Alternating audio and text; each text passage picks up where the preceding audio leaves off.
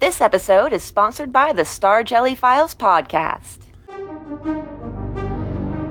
We love a good story, don't we? I think anyone that knows us knows that.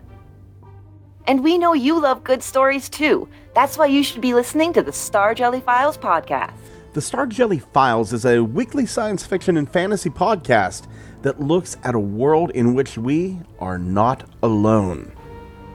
There are entire universes out there that we can't see, and the Star Jelly Files tells stories from those universes. Life forms previously unimagined. Lives lived behind a veil we couldn't peek behind. Until now.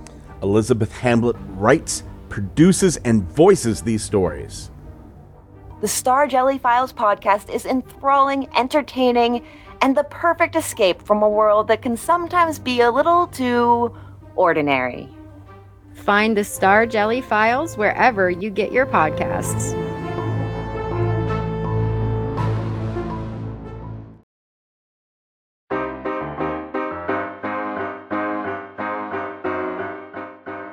You're listening to Old Timey Crimey, crimes from the golden age of yesteryear. Now, here are your hosts, Christy, Amber, and Scott.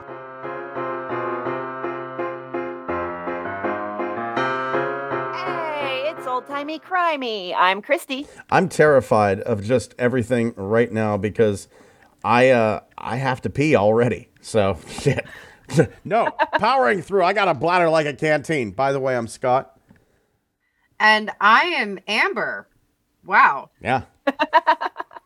So, we are here this week with your historical crime bonanza. We're going to dig into a hell of a case. Oh my gosh. One for the books and the movies. And so we'll be talking about that. Before we get into that, your weekly reminder that our Patreon is awesome. And you should be over there giving us $5 a month in order to listen to our 4 weekly old tiny crimey episodes where one of us tells the other two a story from history that the others may not know. And we also have in there the monthly big bonus episode that we call an extra extra.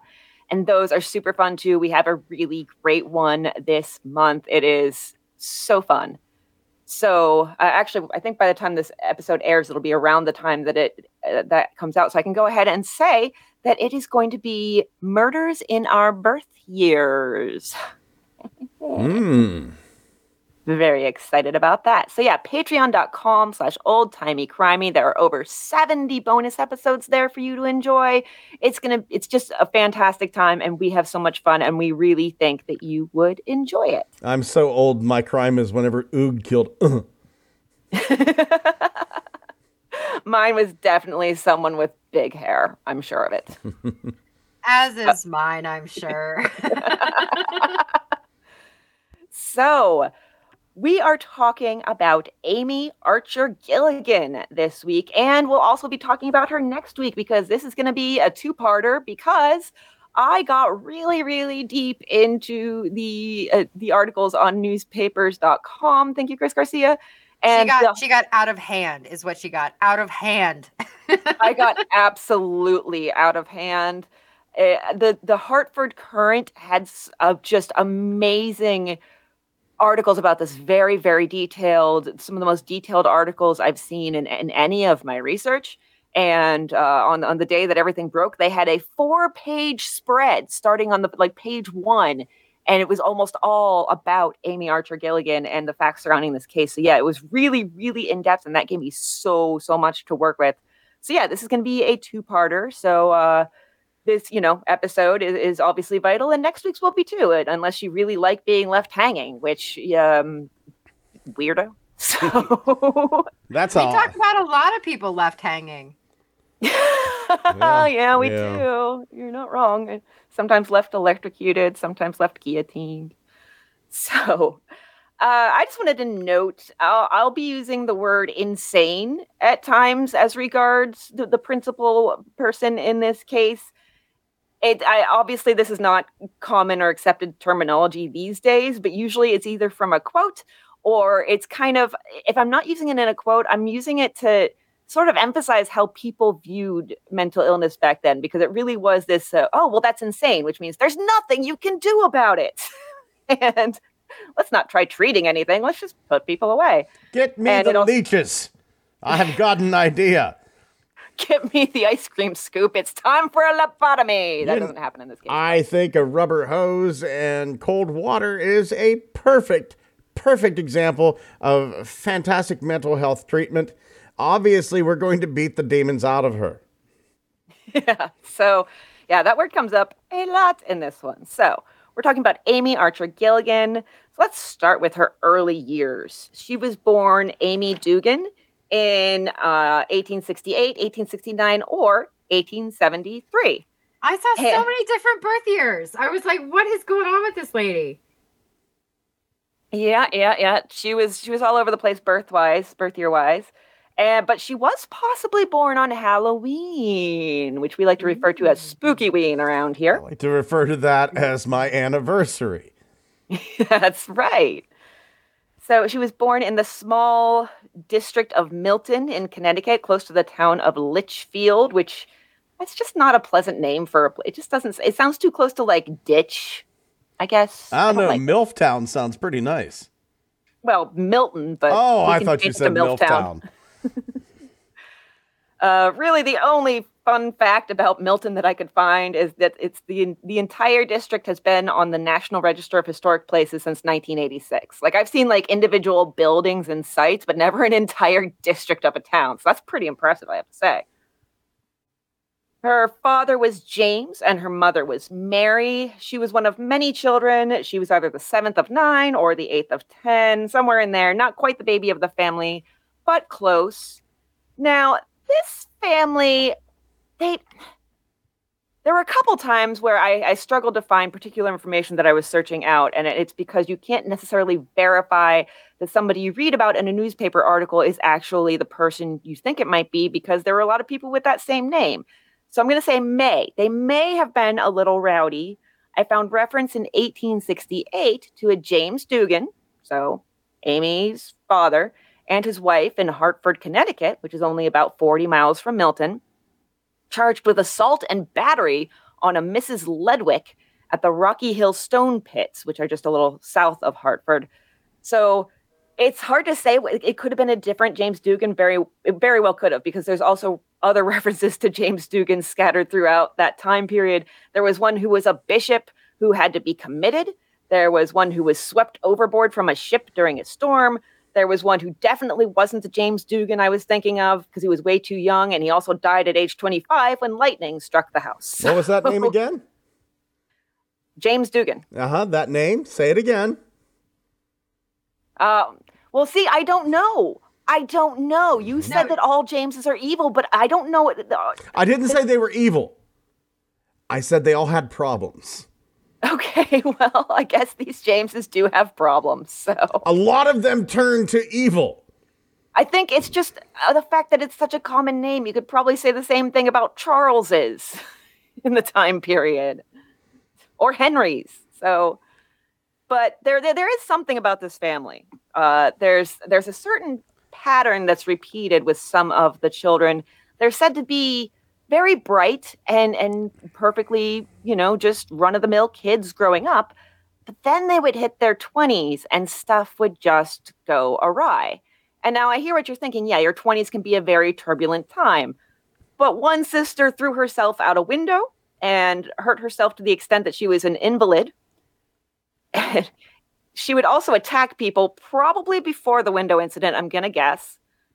There was one sister, there was a brother who spent his days playing violin in front of a mirror, but it also seems that when he wasn't doing that, he had some homicidal tendencies and he was committed. There was another sister who was restrained at home and not allowed to leave. That's new to me. I haven't heard of that particular method of... Usually they toss them in an asylum somewhere. I mean, I guess you have the comforts of home forever. Sounds like last year. It's the past year of our lives. I kind of had a theory about this. It is a very triggering theory, so there is a trigger warning coming up here. I think these kids, once they got to a certain age, they were systematically molested by the father. I mean, that's entirely possible. And it didn't even necessarily have to be the father. It could have been, an uncle or a cousin, a member of the family of some kind, because we do know that very frequently it's a member of the family that is, actually abusing someone in those cases. That's the higher likelihood. It's certainly possible. It also could just be genes, or it doesn't even have to be a sexually abusive environment. It could have been a physically or emotionally abusive environment. It's that rapid turn. It's that rapid turn that bugs me. It's like, they're all very bright until they get to this point. And there are studies out there that show that teenage years are kind of like a high time for molestation to happen, because the children are starting to resemble the partner. Whenever the father kind of fell in love with the mother, now the daughters are starting to look like the mother whenever they fell in love. Creepy. Yeah, very, very creepy. I'm not excusing it by any stretch of the imagination. I am one to think that I'm not pro death penalty, but honestly, rapists and child molesters, sorry, we need those organs for harvest. You've lost your kidney privileges, and we're going to start giving them to people who can use them better than you. I mean, you're not wrong about that, but I think we also have to keep in mind that there's other factors that could come into play. Like, for instance, schizophrenia. The most common time for the symptoms of that to start showing is in the 20s. And I think it's the same with other mental illnesses. I mean, I've suffered from anxiety and depression and a very mild form of OCD, and those didn't really start manifesting until I was in my 20s. So I think we can't say for sure, and I'm also not diagnosing any of them with schizophrenia necessarily or anything at all. I'm just saying that there's a lot of different factors. There's a lot of possibilities here. It's kind of scary how many there are. So Amy did have schooling. She went to the Milton School for her grammar school, and she attended high school for part of the time, but not the full time.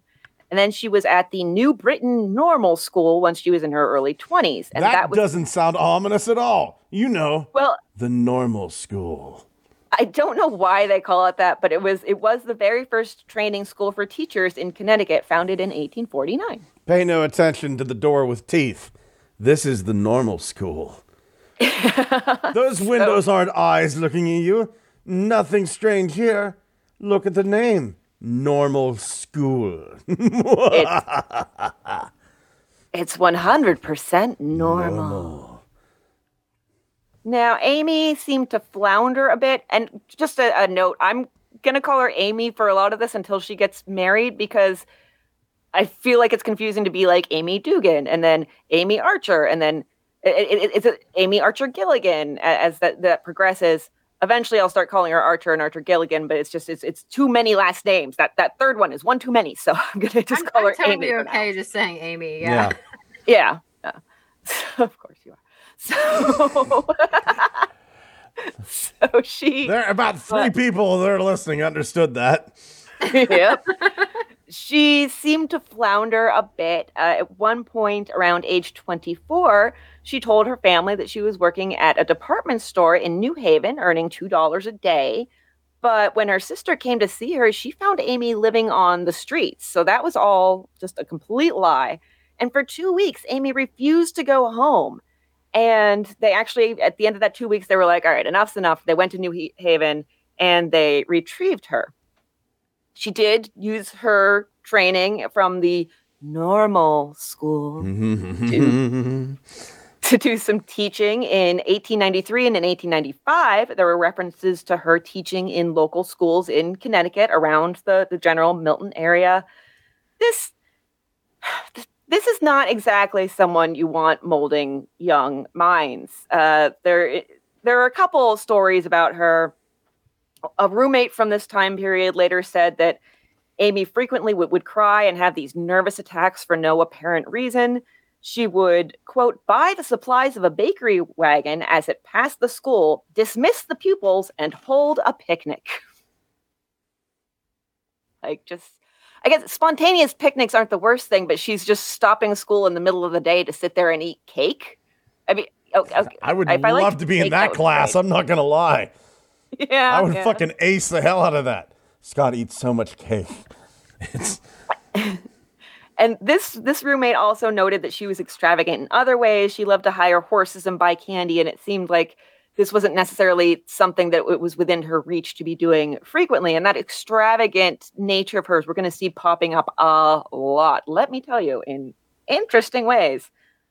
One school let her go because they were not satisfied with her disposition towards scholars. She got hired as a governess, and that family agreed with the previous school. They asked for Amy to be taken away from their family. They did not want her around anymore.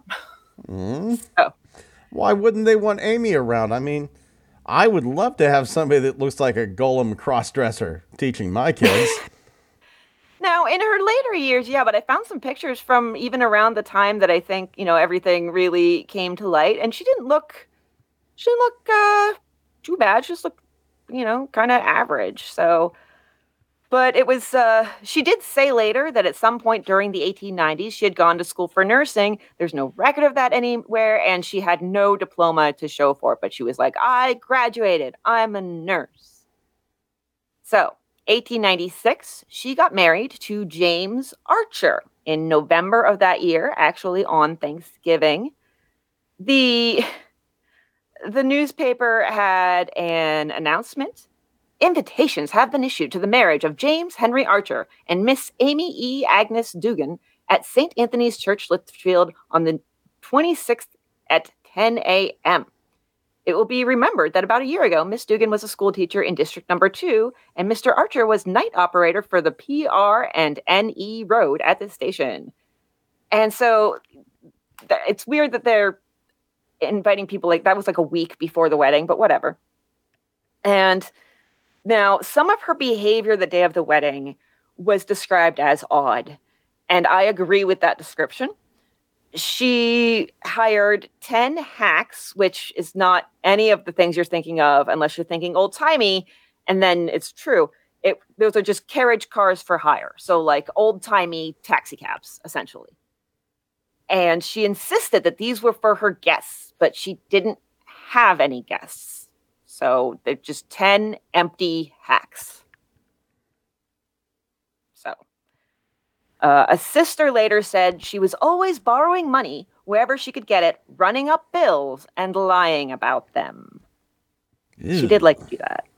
Yeah, she's got a lot of issues with money. And she also has a lot of issues with the people around her. She had this persecution complex. She always thought that people were talking about her or scheming against her, her sisters, her neighbors, anyone who got, close to her. She immediately thought that they were out to get her. And she would tell this to other people, like, I think my neighbors are out to get me. I think they're talking about me behind my back and they're going to try to do something to me.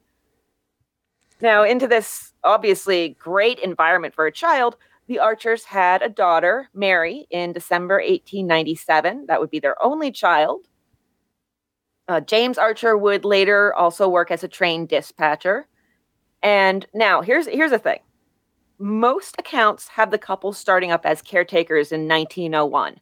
But there was a little bit of a precursor to that.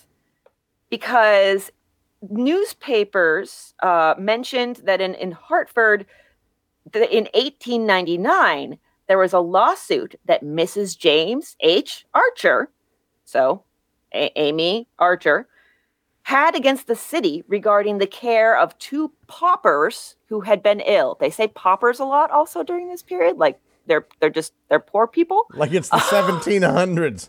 And then right? They brought in two paupers and a serf. Yeah. And so she had taken care of, she and her husband had taken care of these paupers, and she was trying to get reimbursed by the city for that. The suit was for $100, which was $3,300 today. Their names were C.M. Jennings and wife. Yeah. Women don't get names.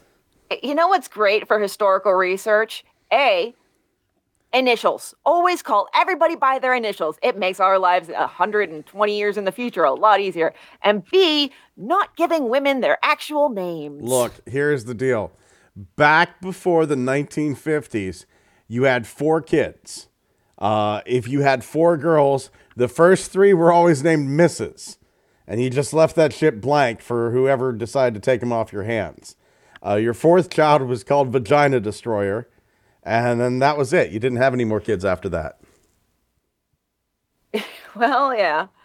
Now, this suit was actually withdrawn in December 1900. And I did look because I was very curious about, the fate of these 2 paupers, C.M. Jennings and wife. I looked so hard. I looked everywhere. I did my best. But with such scanty information, it is really, really hard to actually track those people down. I was just really curious if they were still alive at the time of this suit for reasons that I have and you'll maybe learn about soon. But I feel like this is a precursor where she and James are like, hey, let's take care of people, kind of. And then we can get money for it. But their first mistake was taking care of people who didn't have money. And then they learned from that, apparently. So I know somebody who wants to make a living running an animal sanctuary. You don't make a living running an animal sanctuary. You win the lottery, then you run an animal sanctuary. Because if there's anything that's going to net you less money than taking care of the homeless, it's taking care of animals. They literally do not have pockets, people. So then this experience, very, very close in their history, they run into John D. Seymour. A little bit about John D. Seymour. He was born in 1820 in Newington Junction. He was one of 4 children. This was interesting. His parents were Jeremiah and Emily.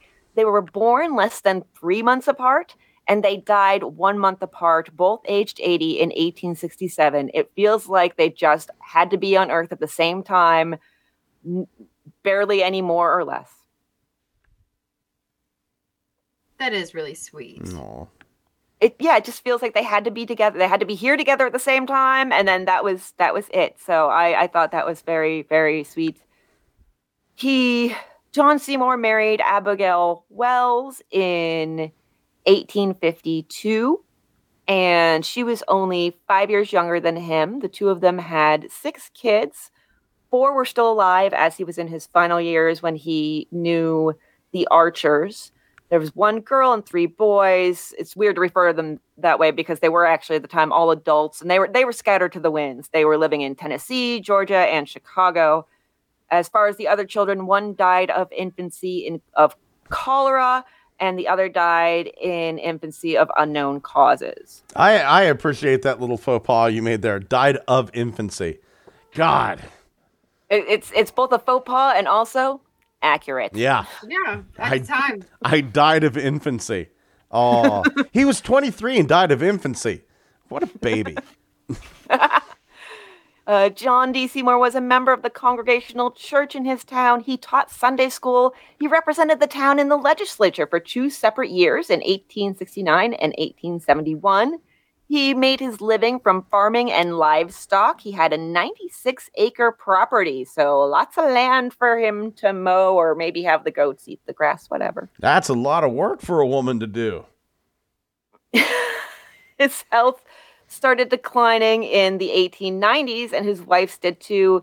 In the paper, there were frequent mentions of illness for both of them because they did that. They would tell you when somebody in town was sick, like Mrs. John D. Seymour is ill and has taken to bed. She is expected to recover, or whatever. It was very, very invasive, it feels like, but I guess it was a public service. Good news for everybody looking for a house. No, you know what it is? Because, now we're horrible people. If you do this, you're going to get, a home invasion. But, back then, they would read the paper and be like, oh, she's sick? I'm going to make a lasagna. Or whatever. Yeah. You know what I mean? Your neighbors would come and help you because they saw in the paper that you were sick. That is true. That is true. I think you're very right about that.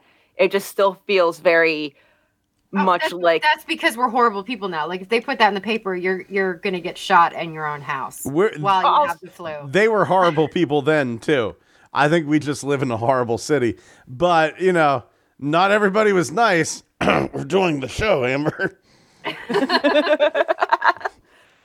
So, yeah, his wife really started to decline in the 1890s until July of 1901 when she had what sounds like a stroke. Quote, Mrs. John D. Seymour had a shock last Saturday evening. Although able to speak on Monday, she did not recognize anyone. She has the use of her limbs, but is confined to the bed.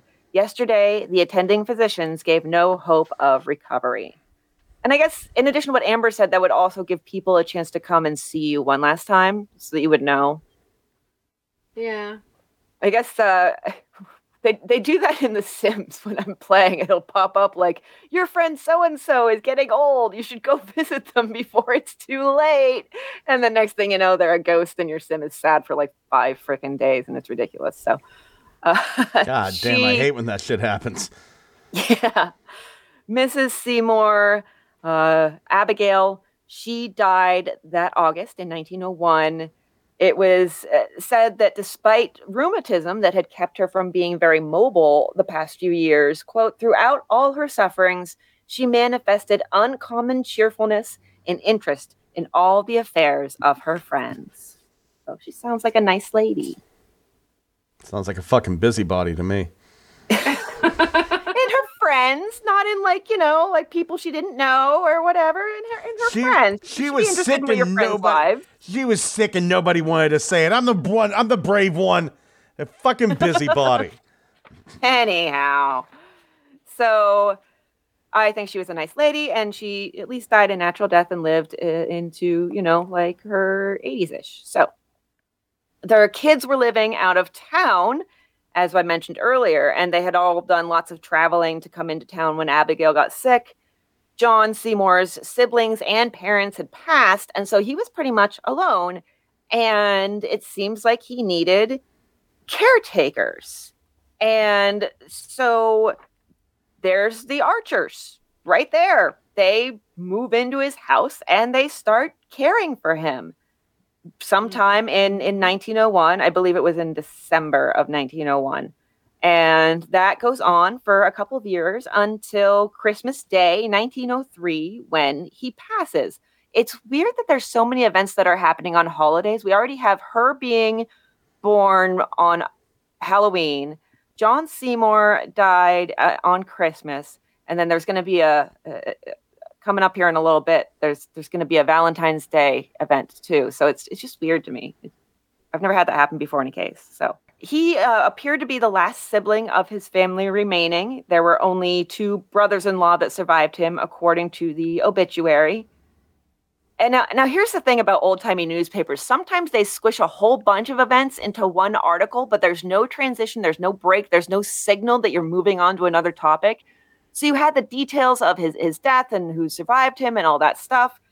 And then with absolutely no break, the very next paragraph, the patrons of the Newington Public Library are requested to see that all outstanding books are returned to the library this afternoon or evening, as a new catalog is to be made, and no new books will be given out for 1 week. And it's just jarring. I don't like it. I'm sorry. Do you want a hug? Thank you. That would be nice. Sorry. Social distancing. You're going to have to wait for it. Rain check on the hug, I guess.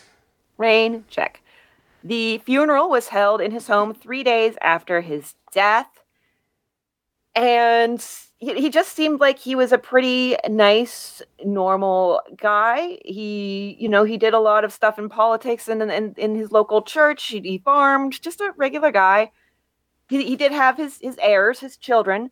They put the house up for sale almost immediately after his death. He died in December, and then in February of the next year, there were notices in the paper that the property was for sale. The listings noted that the barn had been burned down, but did say that it was a nice, modern house. Now, the Archers stayed in the home. They did not leave. They were paying in rent. They were bringing in boarders for extra money. Generally, these boarders would be elderly, and the Archers would also care for them. There were some sources that said that the heirs were actually responsible for this arrangement, that they were turning this into a care home. I don't really believe that, because they were actively trying to sell the home throughout 1904. So my personal theory is, and you can put absolutely no stock into this if you want, it's your call. But my personal theory is that the Archers were doing something, either manipulation or convincing, or even maybe making it hard to sell the property in order to keep their kind of practice here going.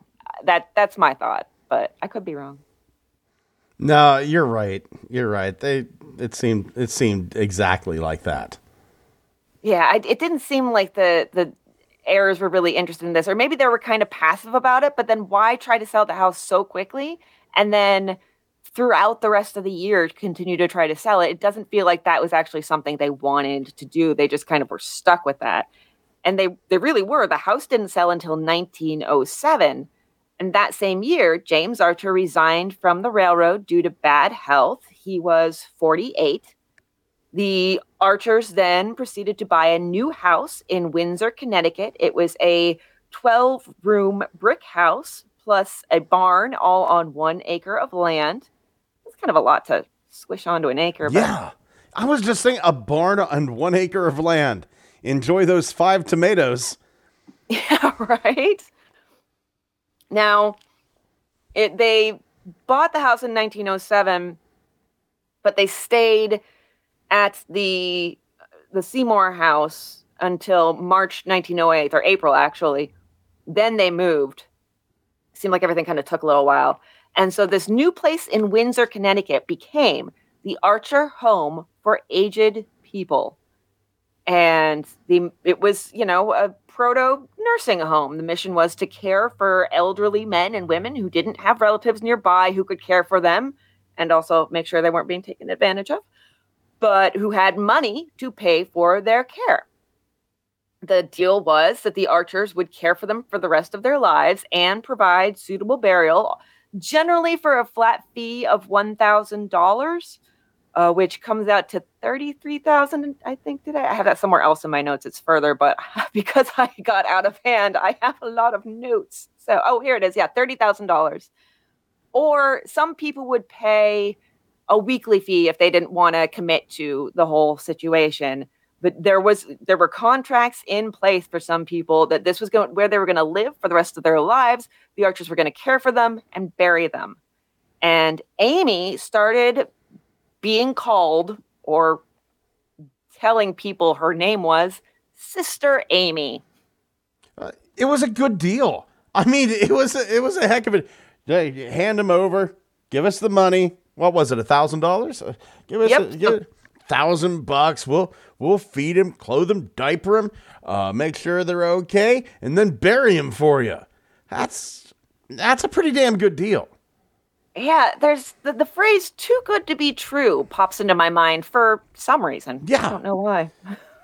So, yeah, in July of 1909, there was a situation. The Connecticut Humane Society was called out to the house. Now, we ran into this once previously with an old newspaper article that mentioned the Humane Society. It's not the Humane Society that we think of now that takes care of animals. This seems to be more of a general social welfare type organization. Maybe like an early mishmash of like child protective services and adult protective services, something along those lines. So they came, they checked out the situation. They did find that things weren't quite as bad as reported, but there were some things that needed to be fixed. They said the ventilation had to be improved, and there was a room that needed a window. And one of the Humane Society agents was actually a builder, and he said, "Hey, if you get the window, I'll install it for you." And they were like, "Okay, sure." And then they never called him to do it. So obviously they weren't going to live up to those expectations. Now, the complaints came from somewhere, and it came from Lucy Durand. She was a patient at the Archer home, And the keyword is was. I guess had been would be more appropriate. Because she had become close to the neighbors of the house. She would tell them how bad things were at the Archer home. And once Amy Archer found out that it was Lucy who had called them in, Lucy's life took a turn. So, quote, Mrs. Archer took it very keenly to have the Humane Society visit her home and felt very hard towards Lucy Durand, the patient who made the complaint. And as a result, she had her examined by 2 doctors who declared her insane.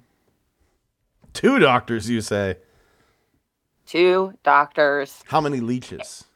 It did seem, actually, now a lot of blame is given to Mrs. Archer, but it really seems like it seems like James Archer was pretty active in this whole effort as well. This was a joint effort between the 2 of them.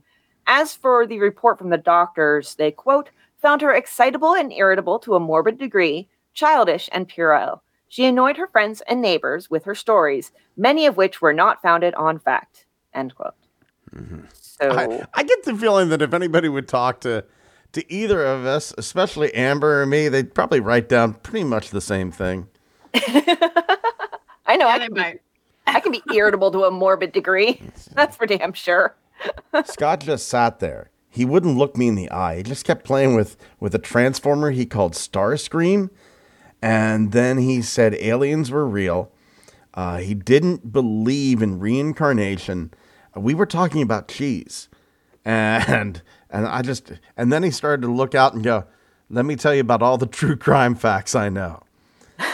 We all got very scared. As for she annoyed her friends and neighbors with her stories, many of which were not founded on fact, I'm a writer. That's pretty much the description. That's true. That's your job. Yeah, I annoy my friends and neighbors with my fictional stories. Yeah, so I guess what happened was the Archers had the doctors examine her. They got permission to have her committed. They invited Lucy Durand to go out for a ride, and she went.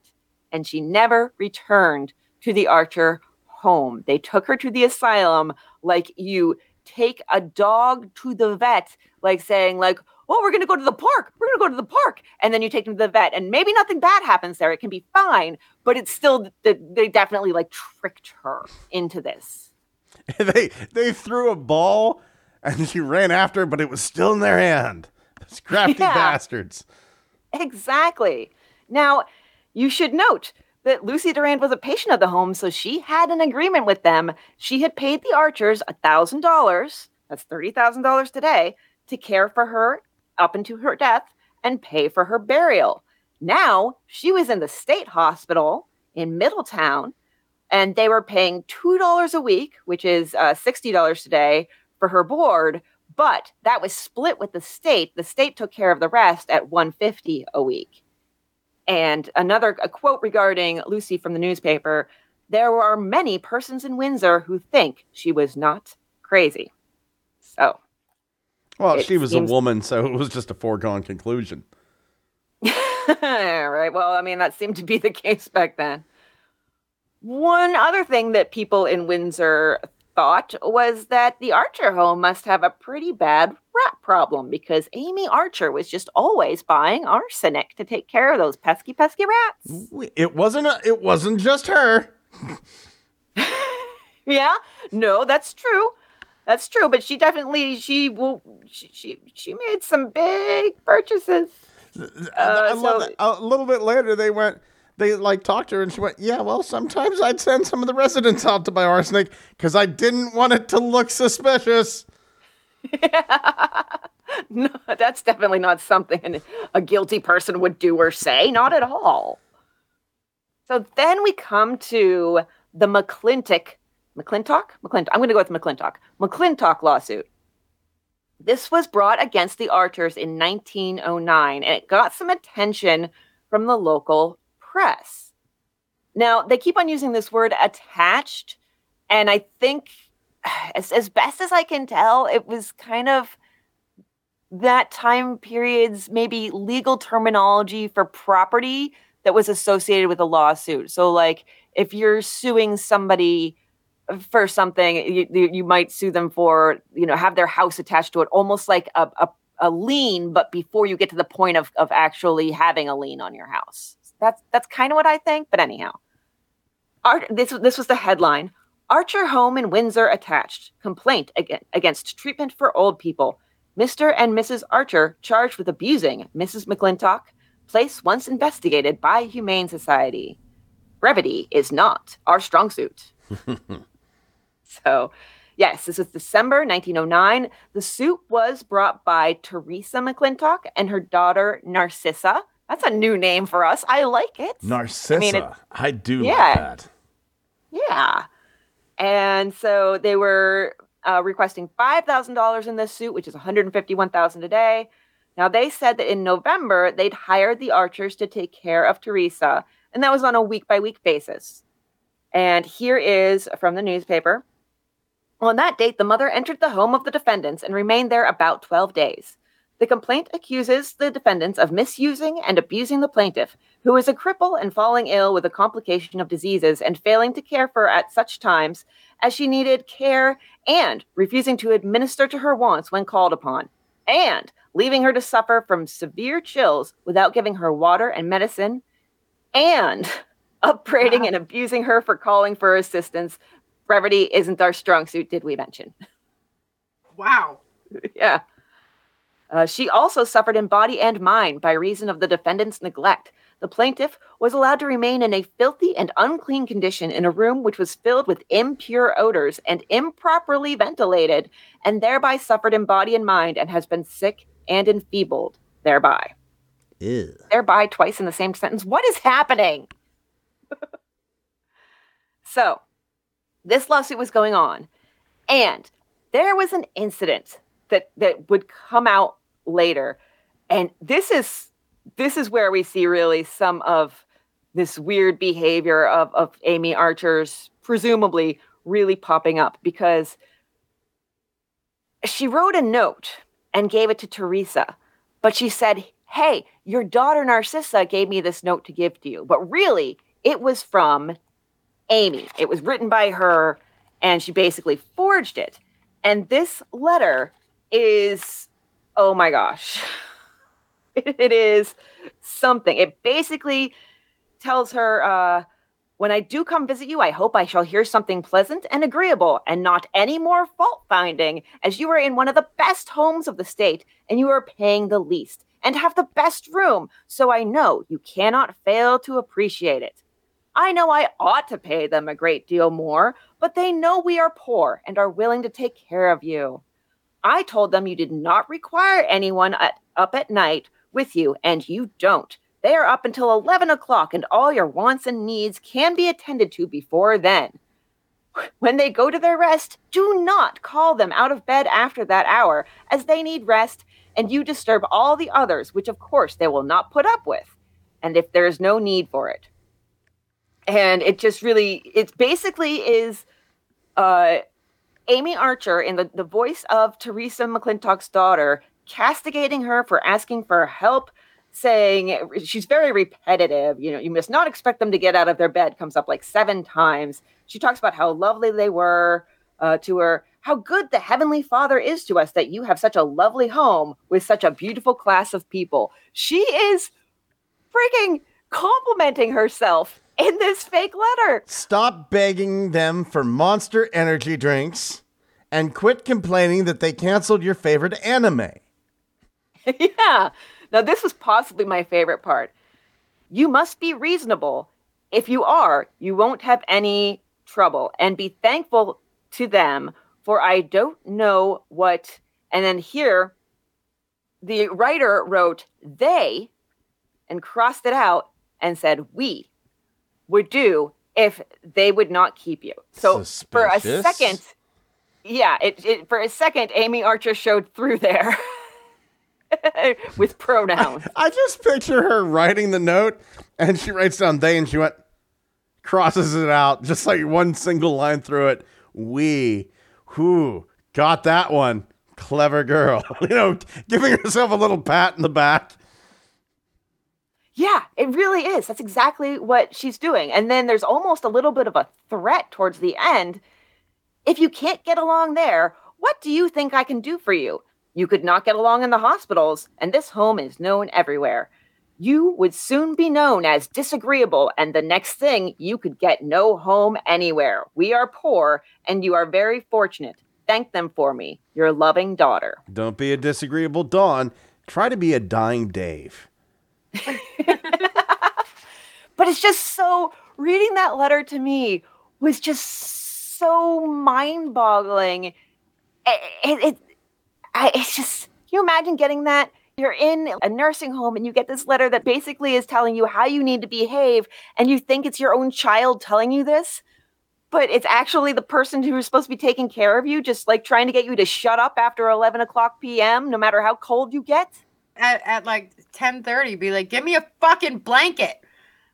Exactly, I suppose. But still, if you're not cold yet, I don't know. They weren't really taking good care of her. It comes out. Later, Narcissa McClintock would tell the press that she went to see her mother as soon as she heard that she was having a rough time. And she'd been in communication with Amy Archer, and some of Amy's behavior was making her nervous. And when she went to see her mother begged to be taken from the home.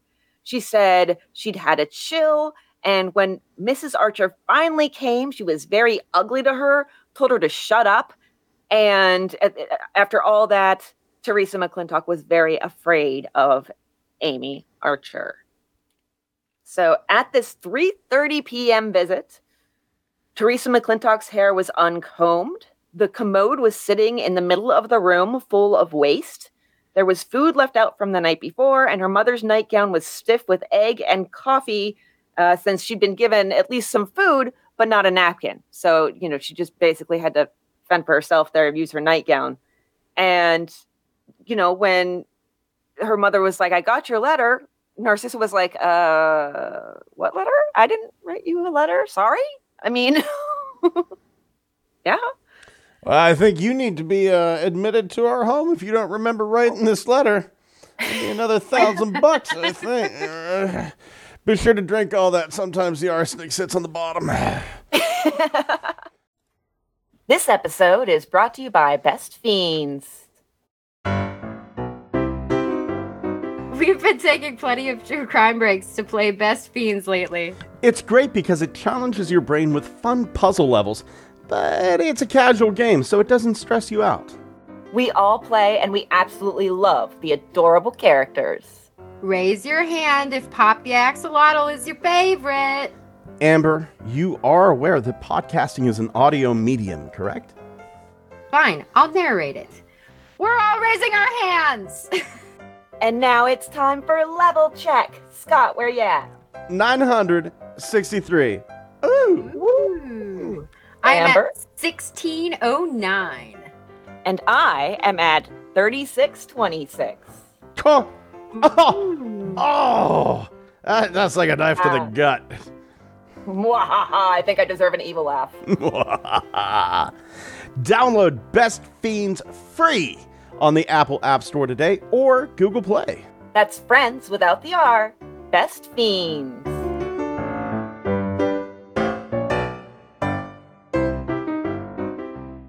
So, because Narcissa McClintock had paid by the week instead of a lump sum, she was able to take her mother out and get her to the hospital. Take her mom out. Well, I guess somebody isn't.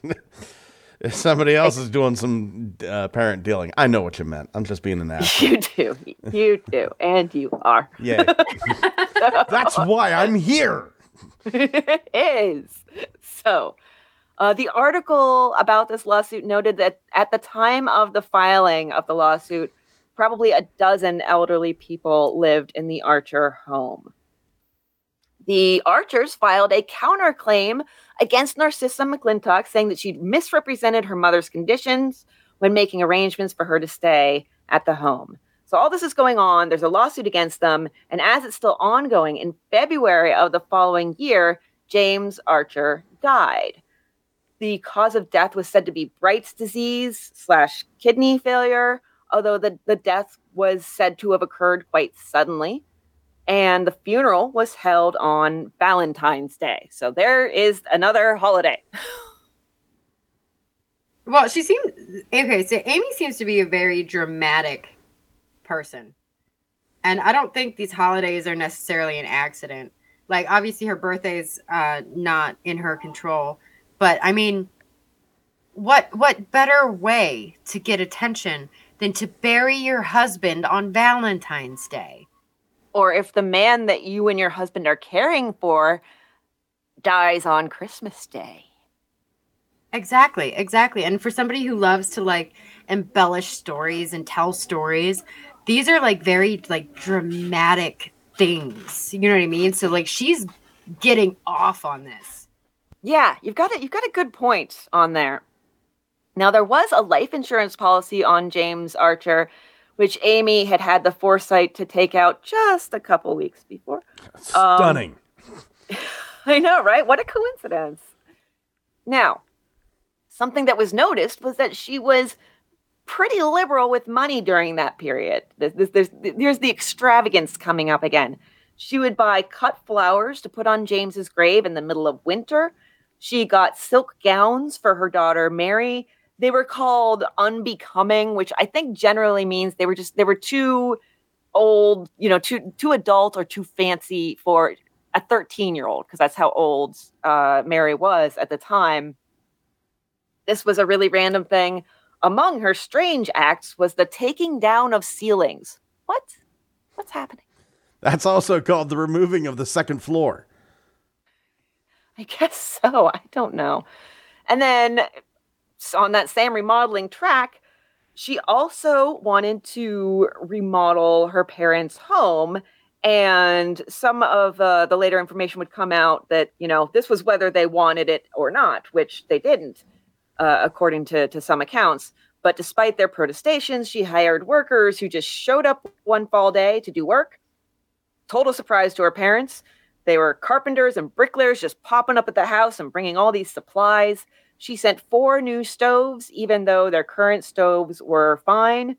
The repairs and remodel that were performed here were said to cost about $1,800, $52,000 today. But it was said, just kind of alluded to, that someone else ended up paying for it. So basically, it's kind of this weird. It almost feels like hoarding behavior without the actual hoarding. Yeah, I did think of hoarding when during quite a few different details of this that did pop up. That's a really good point. Yeah, there's something there. And now the thing is that later there was also contradictory information coming out that no, she didn't actually do all this by herself. She did it with her 2 sisters who lived there. Her parents were fine with it. So it's really kind of like it's kind of he said, she said, as far as that's concerned. But the speculation is that if this was all Amy, she was doing it in order to try to get the title to the house by investing in repairs and remodels. So maybe seeing that her parents were on the decline because they would only last like 4 or 5 more years after this. She was like, well, if I put the money in the house, then no matter what happens after they die, I can say, well, I invested money in that. It must be mine. So it's sort of like it does have that hoarding sort of feeling to it because she's in a way trying to lay claim to something by investing in it. Yeah, totally agree. There's something there to it. And then, well, I mean, she might have been afraid that the parents were going to leave the house to her sisters. So she's like, well, if I do this, then they're going to be like obligated to leave it to me. Yeah, there is kind of that possibility and that feeling there. And then as far as the hoarding is concerned, Scott, you're right on there because she sent her parents around this time some supplies. So she sent them in one single shipment. It contained pepper, spices, syrups, candies, and 30 bottles of ketchup. Why do you need 30 bottles of ketchup? Somebody likes baked beans, sloppy joes, and it's a good condiment. She's the original Sam's Club. Mm-hmm. So the thing was, there was only her parents living there at the time, plus her 2 sisters. But even like when all this was talked about, that stuff sat there for years. They never went through all the ketchup bottles. It was way too much ketchup for 4 people to go through. Hot day, sitting out on the porch. Oh, it's a hot one. Break me out one of those bottles of ketchup and a straw. Yeah. When questioned as to why she had sent all this, she said, "I'm rich and I'll do what I want." Basically. So, among all this, remodeling and catch-up sending, in May, the year that James died, the lawsuit was settled. She had to pay an unspecified sum to the McClintocks, and she also was not allowed to bring a lawsuit against Teresa McClintock's, quote, and she made a retraction of anything she might have said as to Mrs. McClintock being addicted to the use of intoxicating liquors, end quote. So somebody was lying. Mm-hmm. So the family was starting to get kind of worried seeing some of this behavior here and there. And somebody who was really getting worried because she saw all this on a daily basis was young Mary. In 1913, Mary went to Amy's sister, Catherine Dugan, and said, and Catherine seems to be kind of the designated keeper of the siblings. She's the one she's the one who everybody's like, well, you'll take care of this, right? And she's like, I guess, God, nobody else is going to do it, so I guess I have to. And I identify. So yeah, Mary went to her Aunt Catherine and said, my mom is addicted to drugs. There's a problem. And it seemed that she really, really, Amy really liked her morphine. She liked it a lot. Catherine would later say, quote, sometimes I found Amy lying down at the home in Windsor or just recovering from a stupor, and during such times she talked at random. At another time, she was found at the telephone, talking to nobody but holding the hook down. Mary said her mother often had imaginary talks over the phone, end quote. Well, morphine's fucking great, let me tell you. I don't like it. The one time I've had it was right before an endoscopy, and I immediately, as soon as they put it into the IV, I got this rush of just awfulness. I did not like it at all, and that was the endoscopy I woke up during, so... I enjoy morphine. I get it. Morphine's great. Just... I react weirdly to stuff, so. So the family had a meeting about Amy's behavior, and of course they appointed Catherine to go talk to her and see what was going on. See, do we need to commit another sibling? But it seems like Amy kind of changed the topic either then or soon after that. She got everybody thinking that everything would be okay because she announced that she was engaged. So she would have a man to take care of her, which we all know just totally tames any problems you have. Thank God. Yeah, totally. So in November 1913, she married again to Michael Gilligan. Oh, yeah, her first marriage. Her first wedding was on Thanksgiving, another holiday. I forgot that one. I was so happy to hear he made it off the island. Yeah. Michael Gilligan. I did, in fact, in my notes, my heading for this section is Gilligan's Island. Oh, of course. Of course. I'm going to double check, and I will get back to everyone next week as to whether the second marriage, if I can find out if it was also on Thanksgiving. I'll look and find where I found that information. Because I don't know if anybody else is curious, but I'm just curious if she also got married on the same holiday again. Like, just adding credence to the whole loves to do things on holidays, kind of for the attention. So, the announcement was kind of interesting. I guess it wasn't on Thanksgiving because it was on a Tuesday, but probably pretty close. The many friends of Mrs. Amy E. Archer and Michael W. Gilligan will be surprised to learn that they were married on Tuesday. Be very surprised to learn. Yeah, Stunned, we had no shocked. Idea. Somebody hand me a thesaurus. I need some more words. So now, okay. He had 5 children from previous marriages, 3 boys and 2 girls. One of the girls had died young, and he'd been married twice. He had some money. He wanted to invest in the Archer home, which it's also weird because later there were statements that she was giving him money to help him fix up his home. So it's like, what is what here? Who's doing what? But he was considered a prominent member of the community. When they got married, he was 58. She was who the hell knows, because we can't figure out when she was born. And he was a member of the local fire company. He had been its chief for 2 years. So he was one of the guys in town, you know, people knew him until he died. Very soon after this marriage, this wedding happened. She didn't even, there wasn't even really any chance for the honeymoon period to wear off. So it was February of 1914, an acute bilious attack, which is basically like bad heartburn. I mean, like, it's a weird thing to die of. This was kind of sweet regarding the fire company. In appreciation of his long term of service with the company, the members voted to place him on the exempt list to remain an active member of the company for life. Aww. This honor has, right? Yeah, that's sweet. And this was not something they did all the time. This honor has been conferred on but 2 other members of the company. So then we get to the big WTF of what is even happening at this funeral, because speaking of hoarding, I guess one thing that Amy Archer Gilligan liked to hoard was priests. Well, that's kind of opposite of the way things usually go. She had 6 priests at the church to officiate the funeral, and 3 or 4 at the vault where his body was temporarily placed. It was only temporary because she wanted to build him a mausoleum.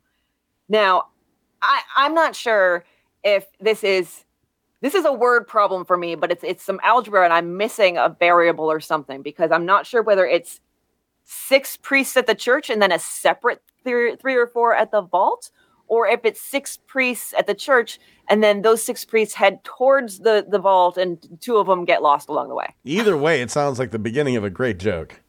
It really does. 6 priests walked into a church. Oh. And again, tons and tons of fresh flowers, which, remember, it's February in Connecticut, and not in a time when shipping was super easy. She couldn't just call 1-800-Flowers or go to their website and have the local florist. You know, like, they're expensive. They're expensive even when it's the summertime and they're in season. So it's definitely, she spends. But his will left everything to her, supposedly. And her persecution feelings and her paranoia, these seem to be increasing. She always thinks that people are watching her. She's complaining about it. She's worried about it. But she also seems to have this heightened sense of her own importance.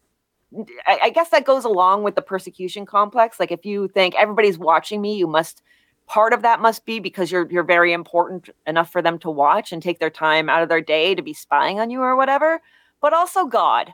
She thought God was more important to God than other people because her prayers were answered more quickly than others. Not since Rockwell has there been a more clear-cut case of paranormal.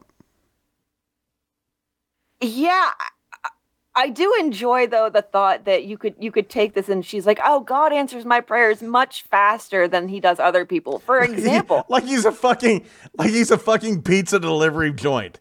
And, I just live right down the corner from God, so they always get my pizza to me first. Well, my thinking is that she's like, yeah, God answers my prayers more quickly. Like back in February when I said, dear God, please let my husband die. And the arsenic in his wine had nothing to do with that happening very quickly afterwards. That's my thought.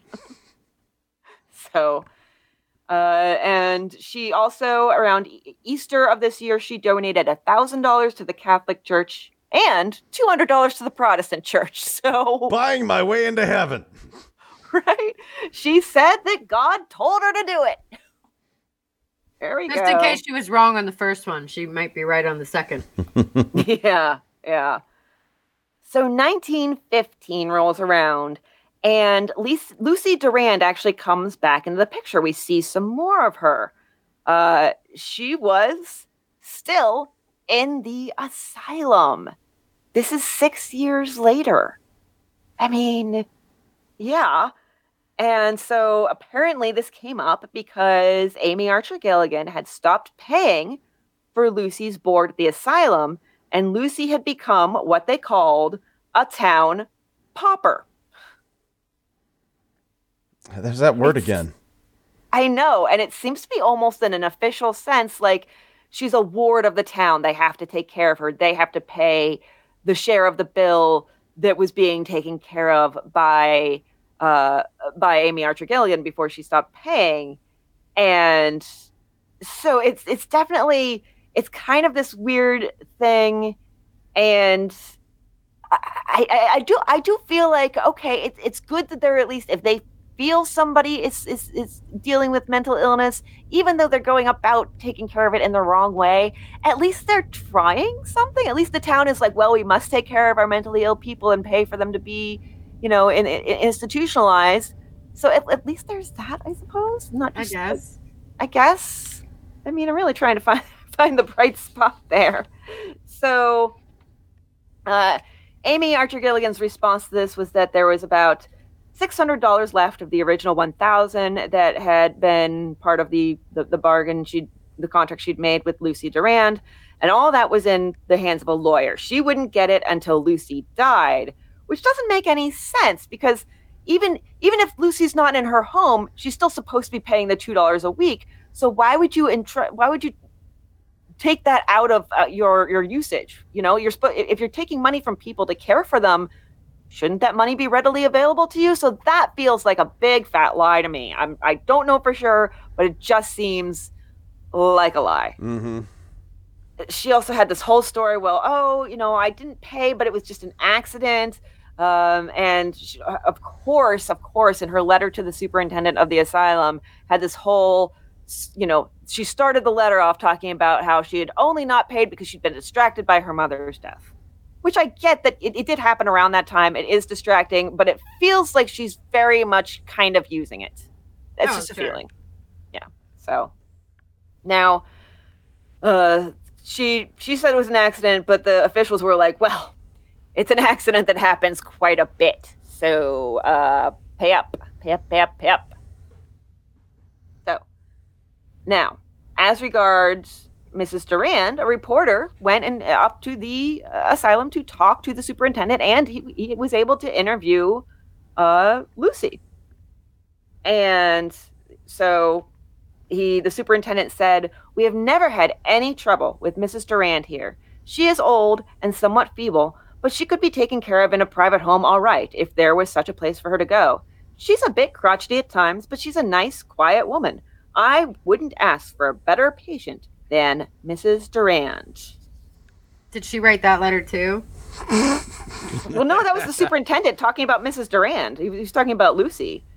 So basically, it actually kind of it puts Amy Archer Gilligan in a bad light, because it's like, hey, she doesn't belong here. She's not asylum material. Somebody in a private home could take care of her if there was such a place for her. But the last time she was in a private home being taken care of, those people had her committed to this place.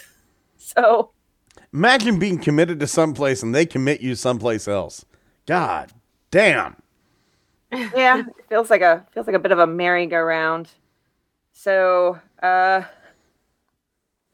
it's not pretty. Some more stuff would come out eventually about her. She said that Amy Archer Gilligan would forbid her from going outside and talking to people.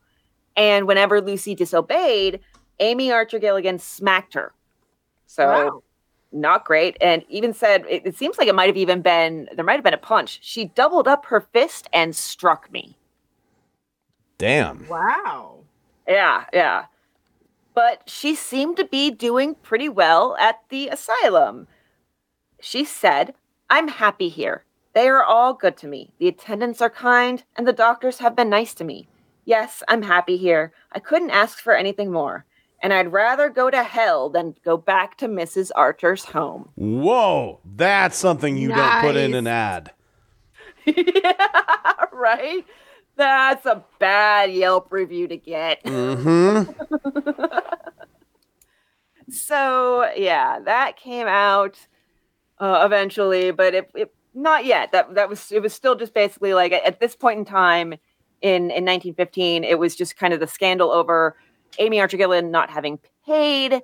And Lucy was like, I'm fine. And the superintendent was like, she's okay here. She's fine. I don't think she belongs here. She could be taken care of elsewhere. And, but here we are. And I'm apparently, as the superintendent of this asylum, have absolutely no control over any of it. So bye. So, and apparently when Durand was interviewed by a reporter, she was said to be a very ordinary elderly woman, quote, was calm and quiet, talked with a stranger without nervousness.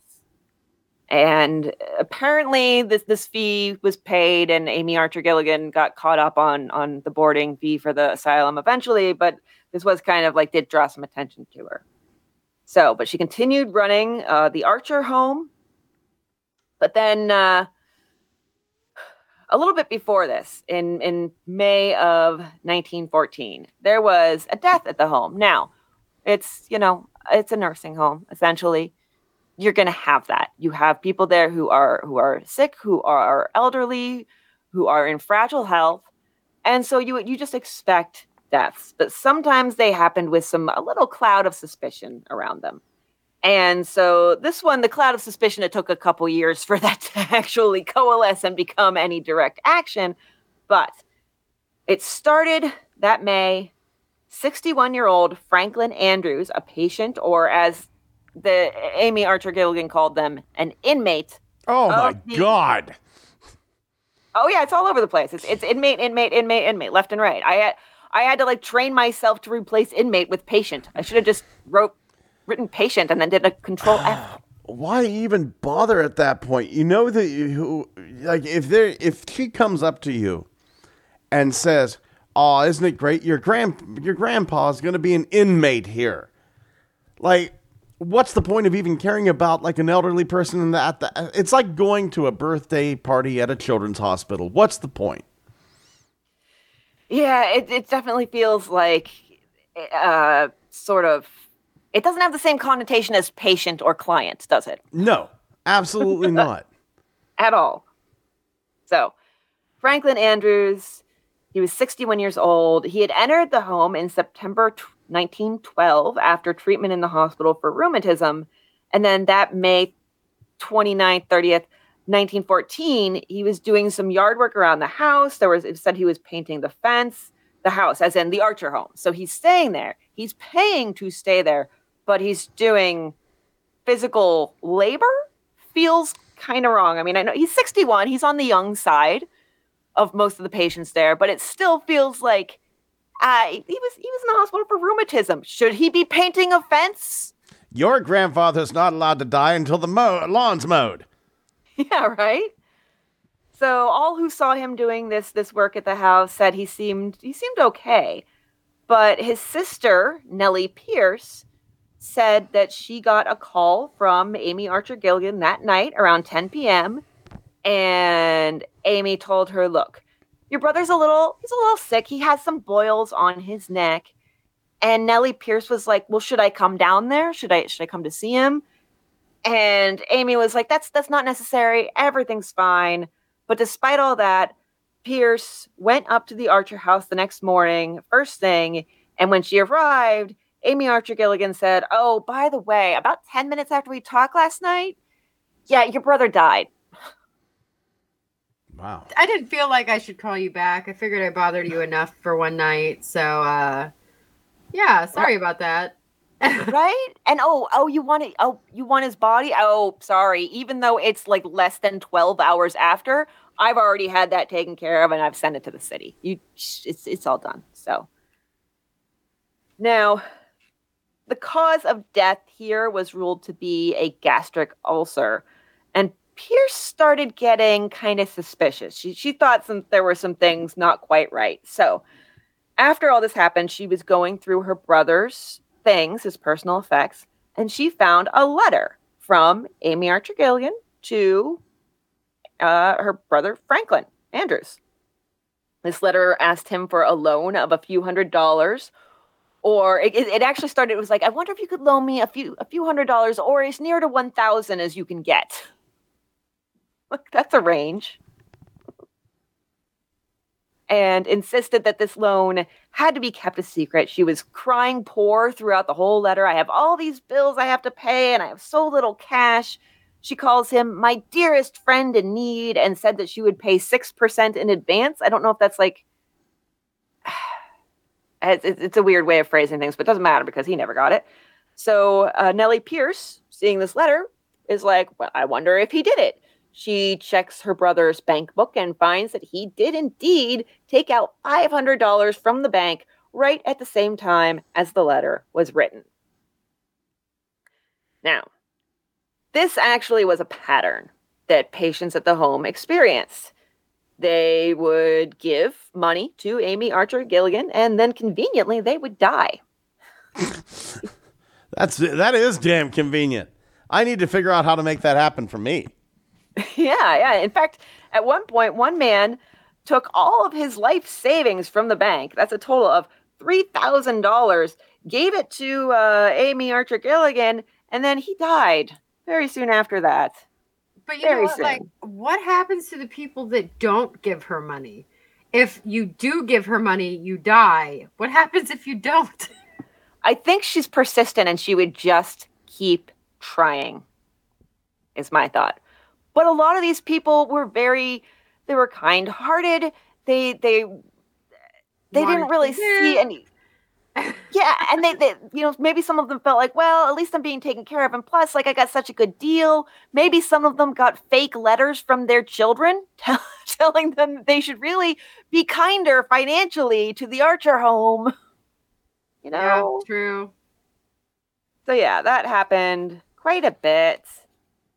And now, granted, that man that I just mentioned who died after giving her $3,000, he was 87 years old. It's like I said, there are quite a few elderly people in bad health, but it also is like, well, doesn't that make it a little easier to pass it off if it's not so much a natural death, Yeah. So, now, Nellie Pierce was not one to just, shrug her shoulders and move on. She asked Amy, she's like, what's this all about? Amy denied everything and said that she'd never gotten a cent more than the full $1,000 for the care of Franklin Andrews. But Pierce would not let up until Amy finally said, well, okay, yeah, he gave me the money, but it was a gift for the Archer home because he just loved it here so much. It was a gift. It's gorgeous here. Why, the other day, they only hit me 5 times. Right? So they almost gave me a napkin with my dinner instead of making me use my nightgown. So now Nellie Pierce is like, all right, I think it's time to get a lawyer involved here. So she hires a lawyer. Now, interestingly, the lawyer's name is W.H. Deeming, which Deeming is also John Seymour's middle name. Remember John Seymour, who was their first probably person that they took care of who died. And that's his middle name. He got it from his mother. It was her maiden name. I couldn't find the connection. There are a lot of Deemings in the Hartford area, in Connecticut in general, it seemed at that time period. But I do think it would be interesting if there was some relation between the lawyer that Nellie Pierce hired to get this money back and the man who may have been the very first victim of Amy Archer Gilligan. Just kind of a funny thing, but small town's gonna small town. So the lawyer tries to get a copy of the contract that Andrews had with Amy, and Amy responded with a letter to Pierce saying that because the contract with Andrews had gone so poorly, she was never going to take a contract again. And, there are 2 old people who really want to make a contract with me, but I can't now because you ruined it all with all of your ingratitude. She's horrible. She's horrible. I mean, we haven't even gotten to the real, how horrible she is, but just, I hate her attitude and her constant attempting to guilt people and thinking that she can just berate them she's very repetitive. And if she just says things enough, that'll make them true. And that'll make everybody just do what she wants them to do. I need to start doing that. I need to just I'm going to do my own narrative, and I'll just keep repeating it until it becomes the absolute God's honest truth. It's the Amy Archer Gilligan program. Mm-hmm. 10 days to a more like manipulative you.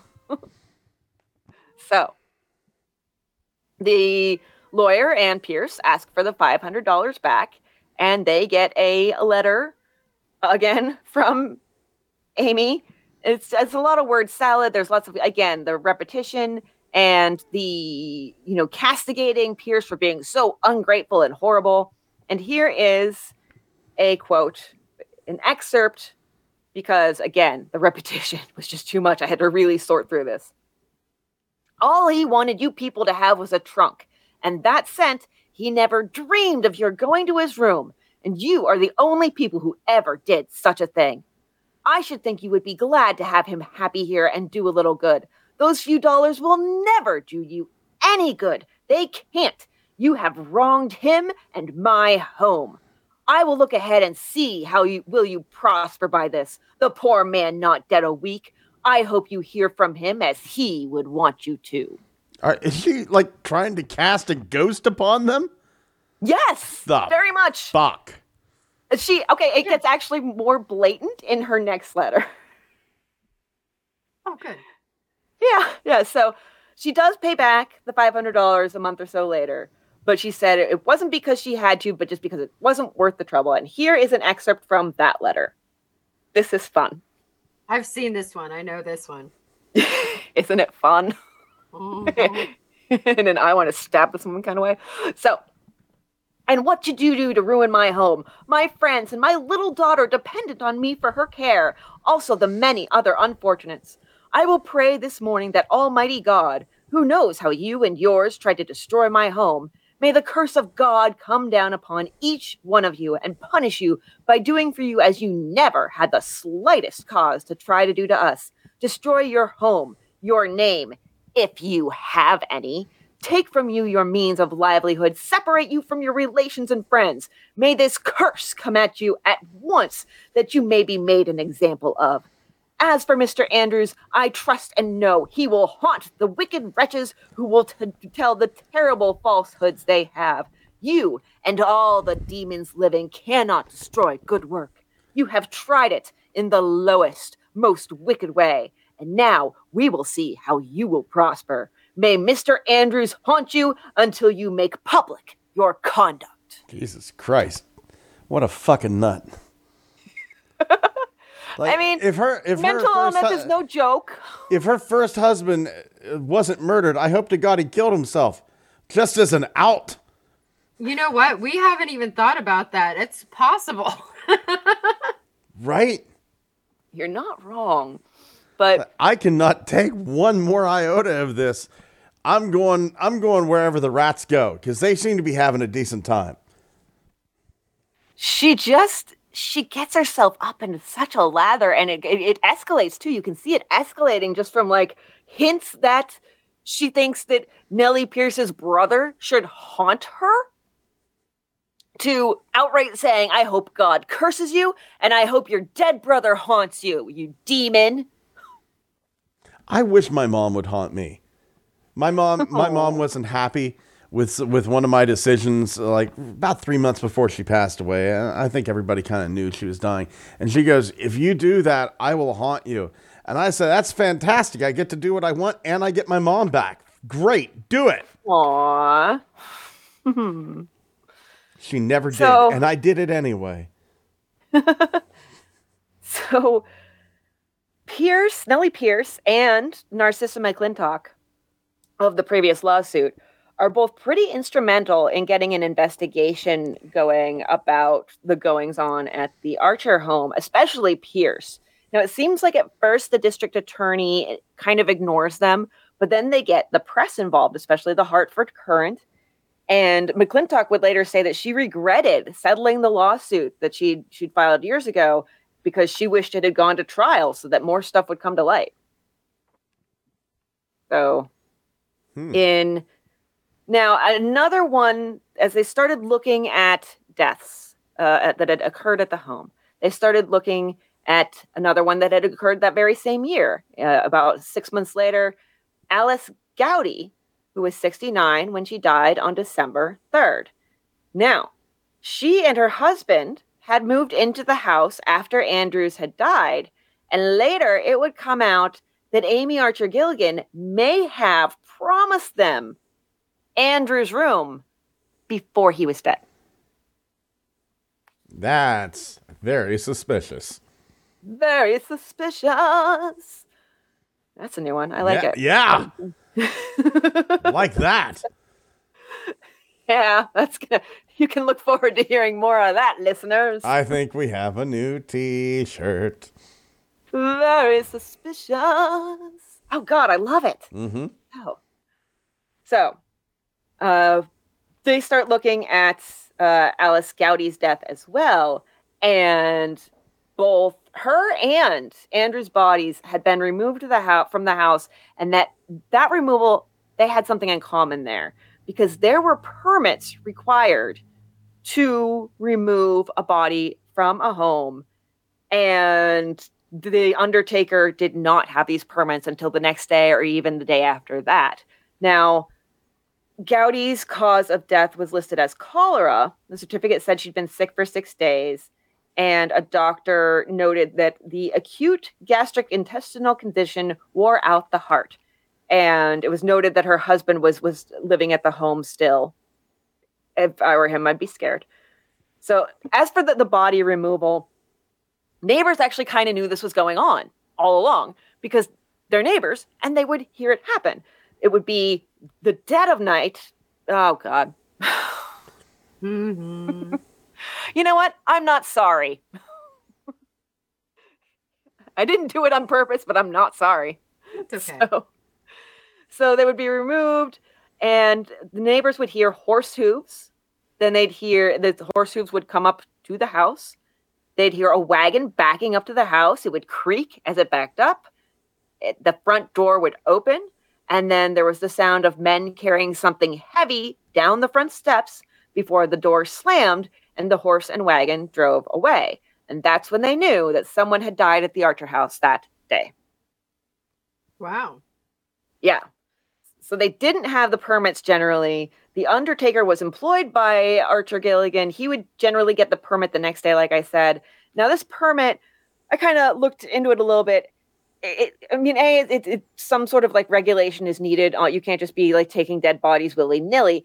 But also, it really seemed to be a big part of it seemed to be to help stop the spread of communicable diseases, because a big part of the permit was ensuring that people who died of communicable diseases, including cholera, which is what Gowdy was said to have died of, were enclosed in a hermetically sealed coffin and the body disinfected. Hermetically sealed. Just an oversized mayonnaise jar. We screwed the lid on real tight. Yeah. Now, so they didn't have the permit when they took Alice Gowdy's body out, and she had died supposedly of cholera. That's kind of like, was it hermetically sealed, or were they just going to, if she had actually died of cholera, were they just going to spread infection willy-nilly about town? It didn't matter because she didn't die of cholera. So yeah, and we're not allowed to just put heart failure as the cause of death. That was just an interesting note that I found. That's the cause of all death. I mean, well, yeah, at some point, yeah. So this investigation, as they're looking at these deaths, it really gets going. The state police get involved, and it does take a while to really actually come to something, like I said. But by spring 1916, so just about 2 years after Franklin Andrews died, the authorities did a secret autopsy. Secret. Being very quiet with a scalpel. Don't make a sound. It's so spooky and like cloak and dagger, I guess, but cloak and scalpel. And actually, Nellie Pierce, Andrew's sister, she's there for it. She takes him to the grave and points it out, and then I think she's actually there when they remove the organs. I'm not 100% sure, but it seems to be implied. I'm surprised they let a woman do that, but it seemed like Nellie Pierce was my kind of woman. She was like, you know what? You're not telling me what to do. I'm going to do what I want. And you wouldn't even be looking at this if it weren't for me. So I'm going to stand over here. You do your job and just, pretend to be okay with the fact that a woman is in the room. No. Yes.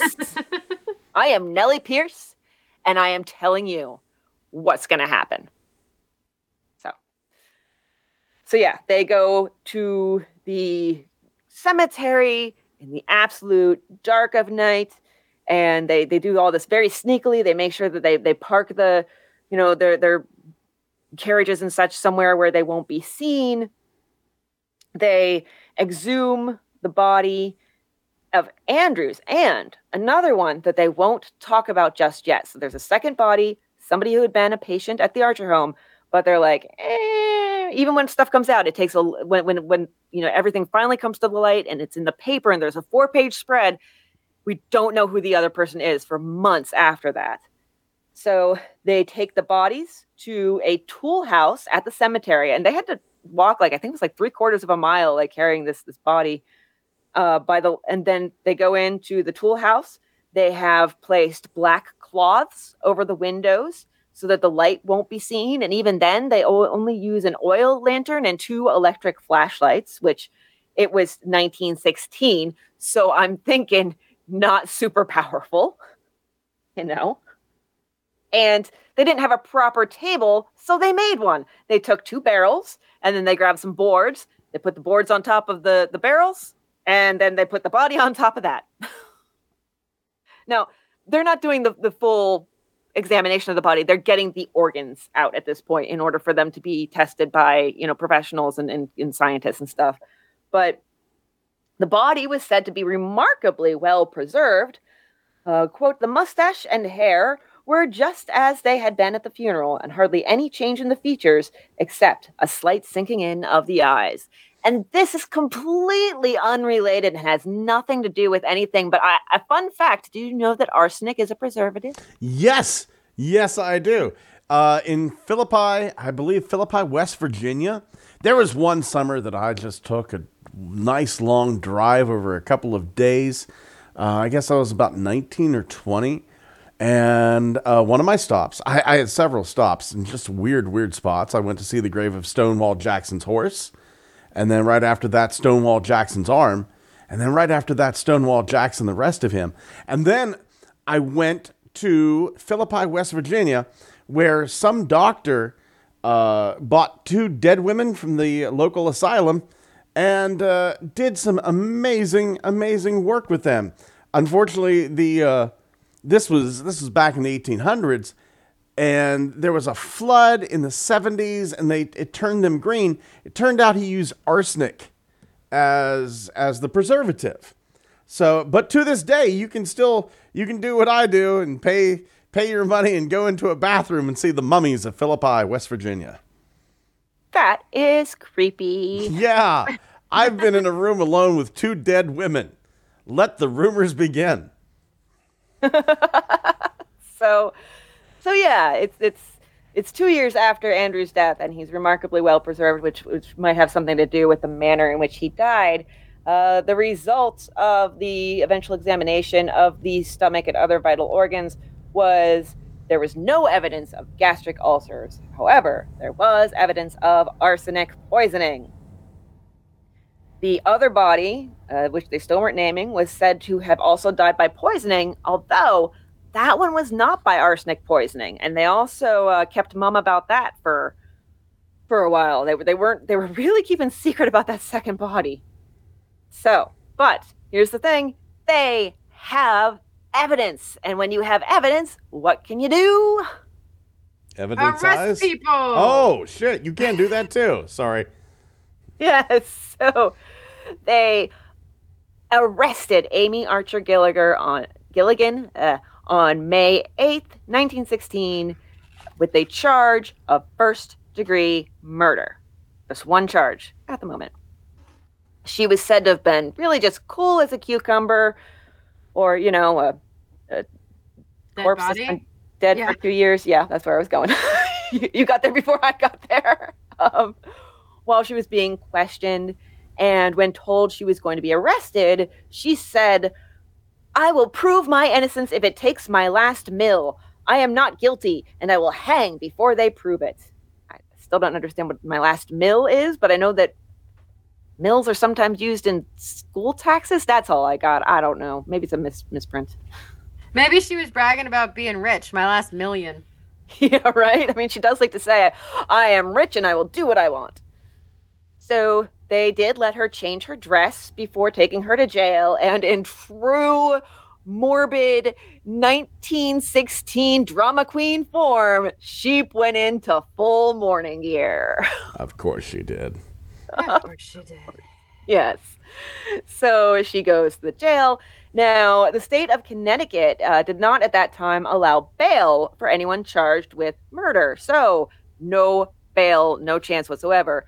I don't know if they do now or not, because that's new-timey crimes, and this is an old-timey crime. So it's not my business to know what they do now, only what they did 100 years ago.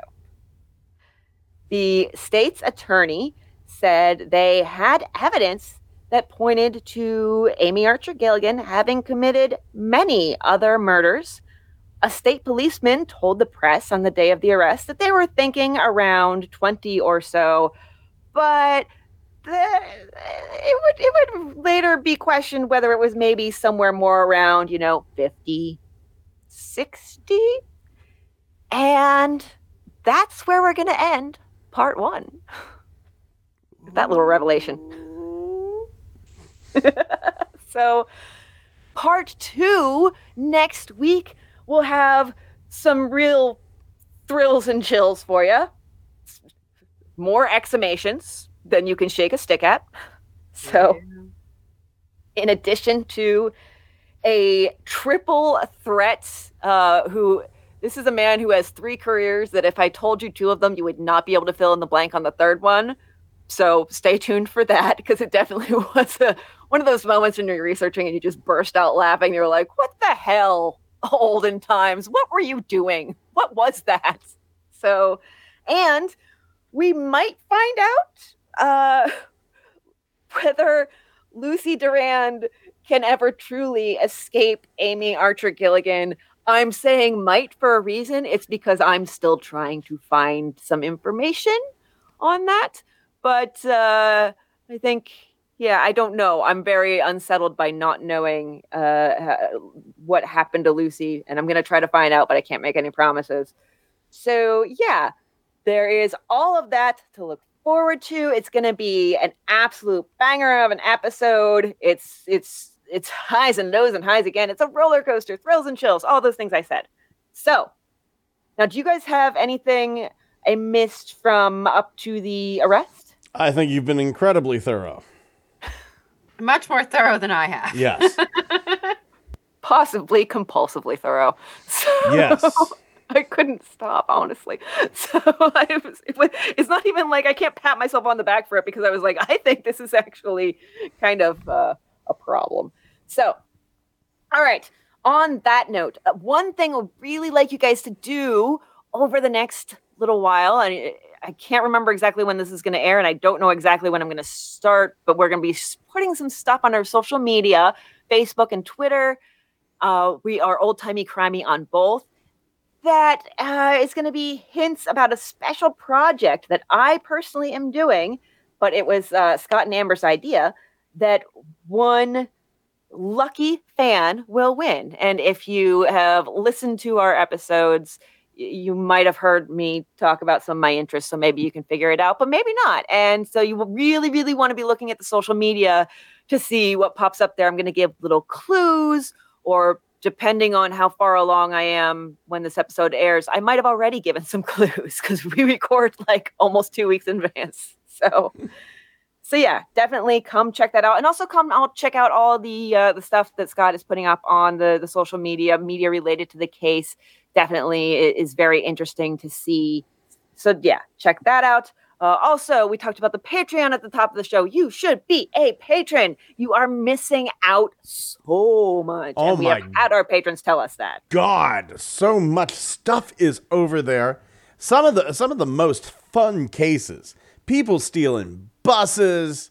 In a couple of weeks, we're going to talk about whiskey and cannibalism. Oh boy. Yeah.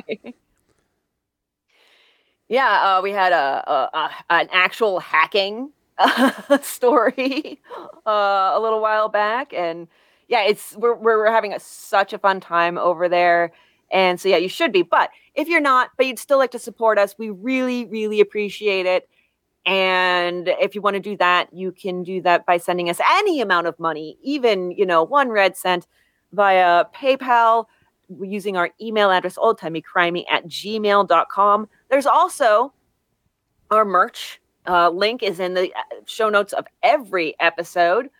And so you can definitely come check us out there and see, all the wonderful stuff that we have to offer. We have all kinds of different t-shirts and different home items and different apparel items. Listen, so that's you need to ask yourself this question, listener.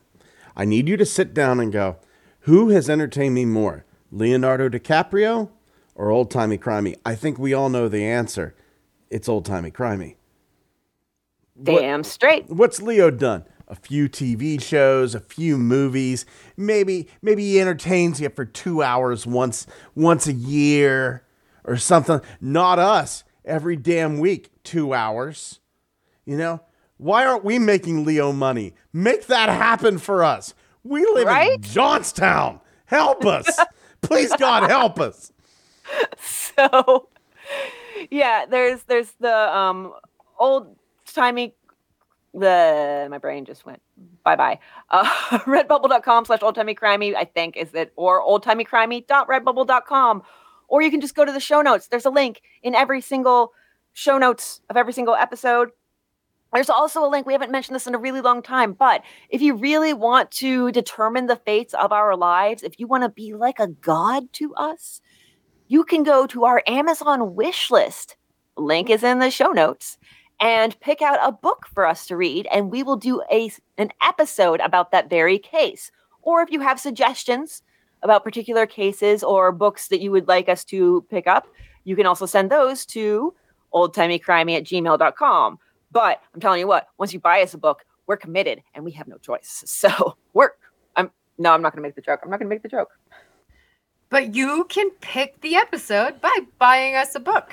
Exactly. Okay. I shouldn't do it. We're committed like a Dugan sibling.